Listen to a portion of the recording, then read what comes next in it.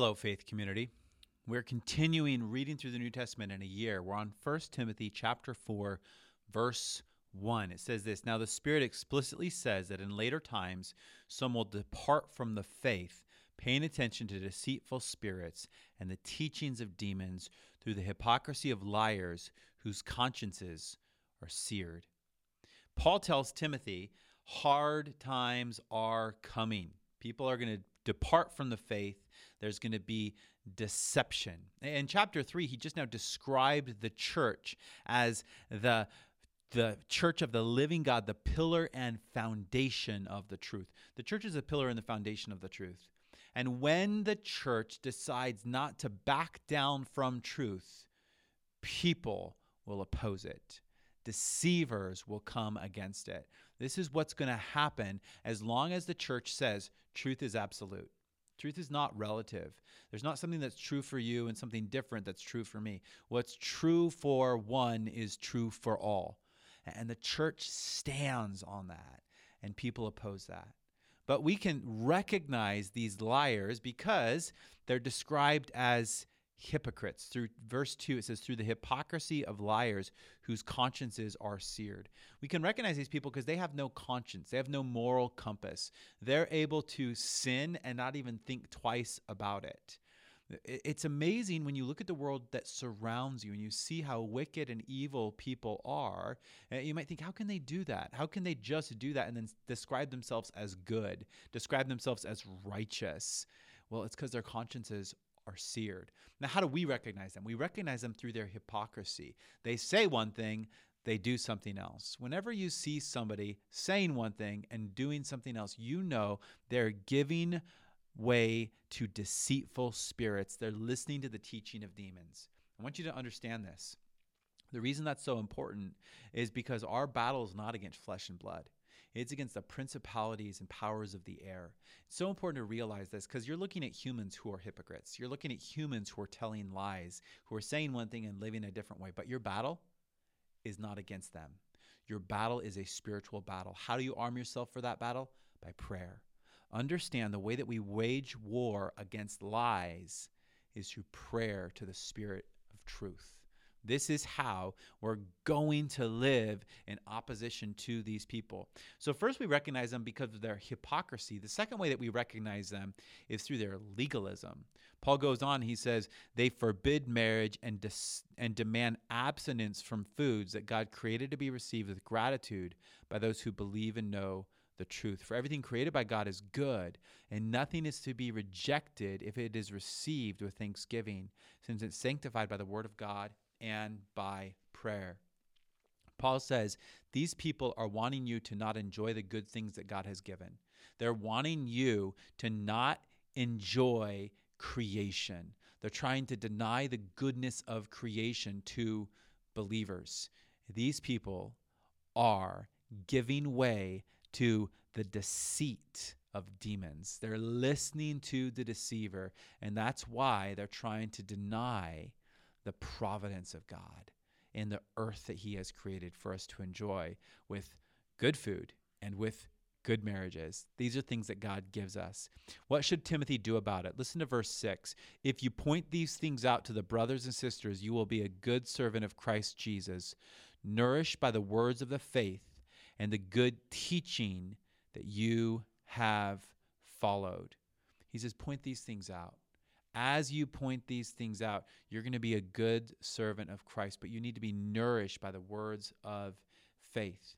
He says in verse 7, but have nothing to do with pointless and silly myths. Rather, train yourselves in godliness. I want you to think about this. He's saying we need to point these things out. We need to expose them, but we also need to have nothing to do with them. In order to expose a lie, you don't need to participate in it.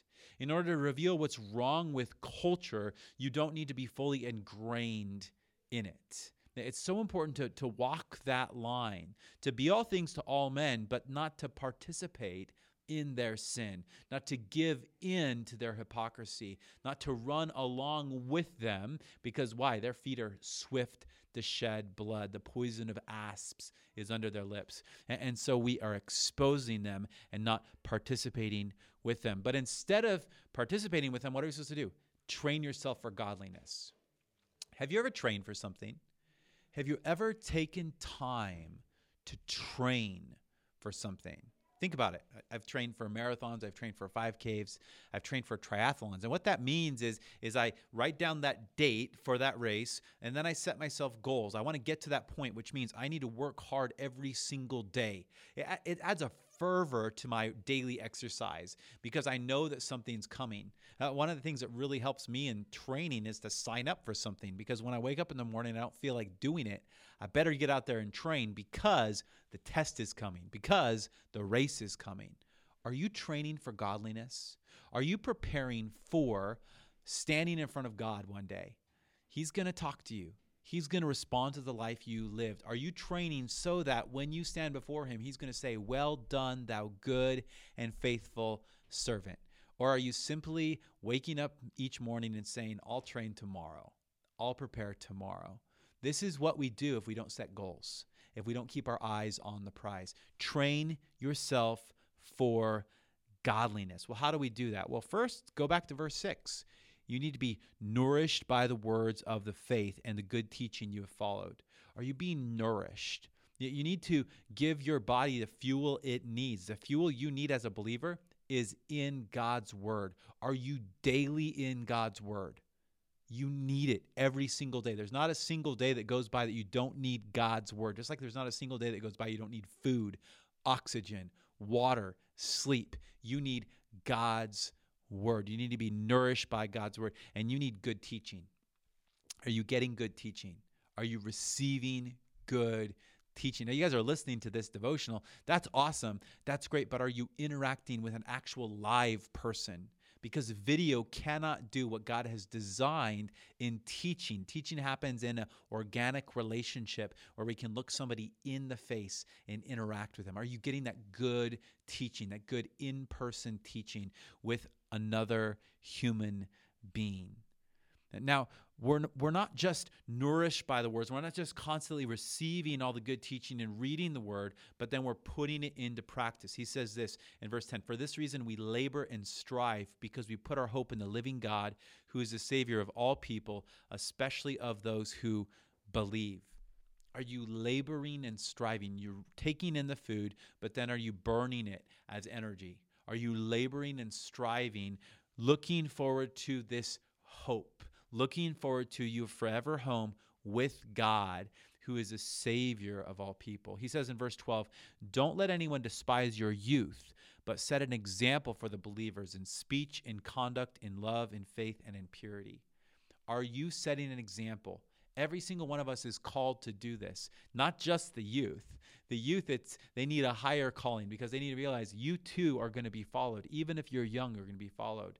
The obvious thing in Paul's culture is those who are older are going to be followed, because it was an honored culture, and so they would follow those who are older. Everybody needs to live a life that's worthy of emulation. Are you setting an example that you can say to other people, "Imitate me as I imitate Christ"? Every believer is called to that. Are you putting into practice what you're studying in God's word so that people can follow you towards Jesus? He says this, "Until I come, give your attention to public reading, exhortation, and teaching." Are you giving attention to these three things? Think about that. Public reading. What does that mean? It means reading God's word out loud. Do you understand that God designed his word not just to be read quietly and meditated on? That's good, and that needs to be part of our diet. But right here, he's talking about public reading. This is out loud. If you're in a home with other individuals, are you reading the word of God out loud with those people that surround you? Whether it's your wife and your children, or just your children, or it's just your roommates. Whatever the situation is, are you reading God's word out loud? And look what he says. He says that you need to dedicate yourself to this. You need to give attention to public reading. Second thing, exhortation. We are designed by God to be a people who exhort each other.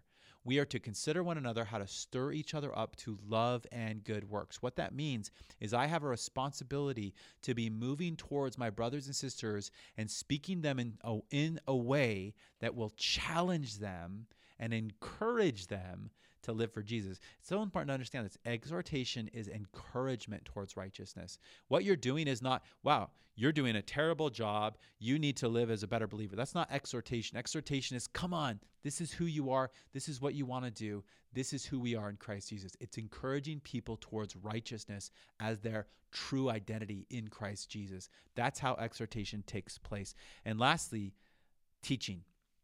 Are you giving attention to teaching? Now there's a couple things that means. One is you need to pay attention when you're being taught. You need to not let yourself drift off. That means that you need to make sure that when you come to hear the word of God preached on a Sunday morning, you need to get a good night's rest on Saturday night. Sunday morning starts on Saturday night. You prepare yourself for that so you can give attention to it. But more than that, the proclamation on Sunday is part of how God has designed the church, but he's also designed us to interact with other believers about what we're taught. We're not just supposed to hear it once. We're supposed to interact about it. We're supposed to talk about what we were taught. That's how you give attention to it.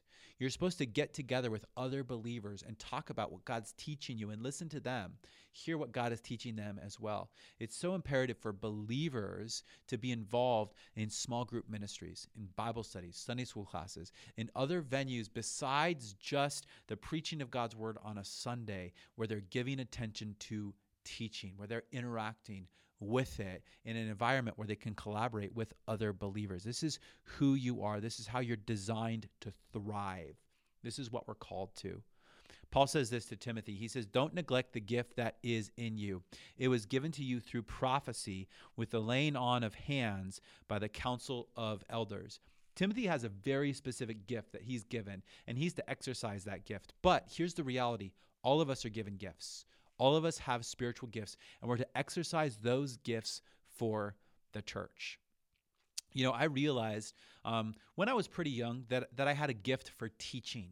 I had a passion for preaching, and I loved exhortation. And something that really convicted me is I was doing junior high ministry here at the church. I was doing junior high youth group.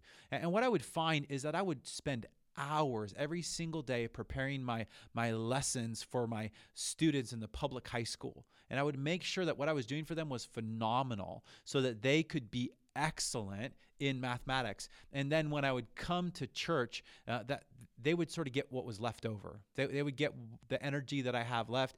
I wouldn't put as much time into those lessons. I wouldn't dedicate myself as much to those lessons as I was to my career, to my job. I was really convicted when I was in my 20s that was wrong, that I was giving God my second best. We are called to give God our best. So if you're like me, if you're a teacher, give your best to the church. Give your best teaching to the church. If they're a teacher in a public school, that was super convicting for me when I realized I need to give my best teaching to the church, not to my employer. That's going to perish with the using. I need to work heartily as to the Lord and not to men, but my best needs to be given to the church. Whatever it is that you have, I don't know what it is, but whatever your best is, make sure that you're using that talent, ability, gift that God has given you for the benefit of the church first, for the bride of Christ, for the glory of God. Use what he has for the church. He says that this, verse 15, practice these things, be committed to them, so that your progress may be evident to all. Pay close attention to your life and your teaching. Persevere in these things, for in doing this, you will save both yourself and your hearers. In closing, I want to point out the 4 P's. Do you see the 4 P's here? What does he say first? Practice these things. How? Be committed to them. Dedicate yourself to these things. Make a practice of these things. Second, progress. Is your progress evident? Your progress, people who look at you should be able to see that person's growing. That person is maturing in their Christian life. Your progress should be evident to the people that surround you. Pay attention. This is the 3rd P. Pay attention. Pay attention to your life and your teaching. Are you paying attention to what you're doing?